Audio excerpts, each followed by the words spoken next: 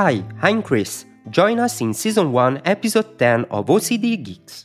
And I'm Jack. I can't believe we already got this far. Me neither. I'm thankful to all of you for your support. Without any further hesitation, let's dive into the new topic, which is actually the second part of the theme introduced in the last episode. Last time, we chatted about two streaming services, Netflix and Amazon Prime Video. This time, we are going to focus on the best alternatives available on the market, according to us. It's quite challenging for our pockets to subscribe to all of them, even if we would love to do it. In fact, there is such a wide variety of choices that it's almost impossible to choose one over another. Which is your first pick this time, Chris? I've been praising Apple Plus quite a lot in episodes 7 and 8 of the podcast, so if you are interested in finding out more, check them out. Today I'm going to focus on Disney Plus. This platform is quite recent since it was launched in November 2019. Despite that, it has already over 103 million subscribers worldwide, according to Wikipedia. I remember that the hype for the new platform was incredibly high throughout the whole year. I think it's because it offers a special catalog compared to other platforms. Is it right, Chris? That's totally correct. It's clear just by looking at the homepage. There are different channels available at the top: Disney, Pixar, Marvel, Star Wars, National Geographic and Star, the latest one. You can access a vast selection of contents from all these channels. For example, if you are fond of Star Wars, you can find all the chapters of the famous saga and much more, including the original TV series The Mandalorian.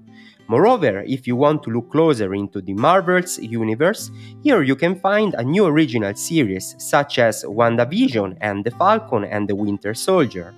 A major plus of Disney Plus is the access to the complete catalog of Simpsons episodes, ranging from 1989 to the present. Cool! I'm sure everyone around my age grew up watching The Simpsons. Despite the huge amount of animation products, I would be more involved in the Star service, I guess. As I mentioned, Star is the latest component to this puzzle. Anyways, I recommend checking it out mostly to an adult audience. Among the series available, I can mention Big Sky and Next. I should totally check Disney Plus out.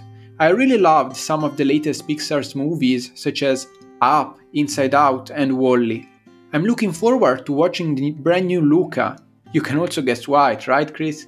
Of course, it takes place in Italy. Moving on, do you have any additional suggestion for our listeners? Actually, this time I might be the one surprising you, and not the other way around. My special pick for today is Mubi. It's a platform for cinema lovers. It offers a wide variety of hand-picked, often alternative movies. It was launched back in 2007, and it is by now well known among a specific target of viewers.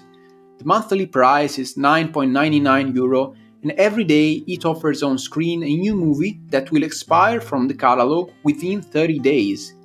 I heard about Mubi, but I've never checked it out. Sounds like a really neat suggestion if you are an old cinema lover like Jack. Right, that's me.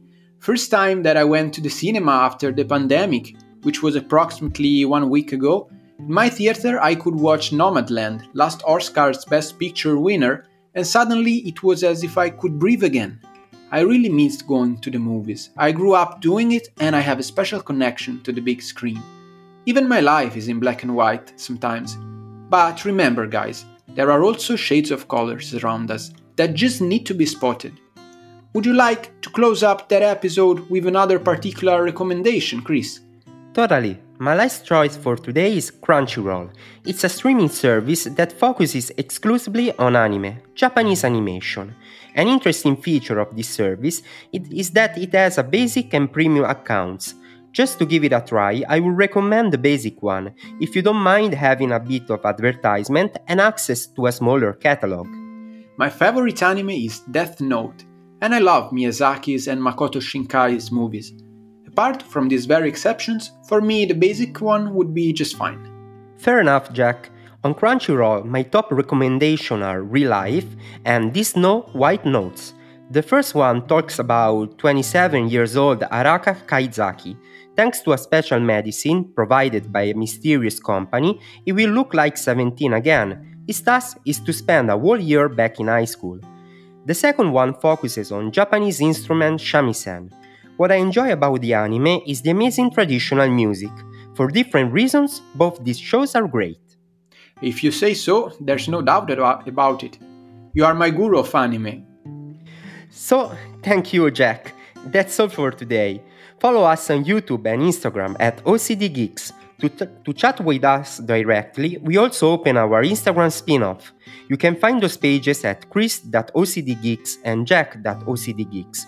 Moreover, you're welcome to visit our brand new site at www.ocdgeeks.me. It's growing constantly. What's even newer is our Discord server. You can find it at OCD Geeks. By the way, on YouTube you can find our brand new video episode. We are not only voices behind the microphone. Make sure to check it out. Totally. And remember, you are with us in creating our community. Your support helps a lot to let the world know about the podcast. So, for now, let them talk, our freaks. We stay tuned on OCD Geeks.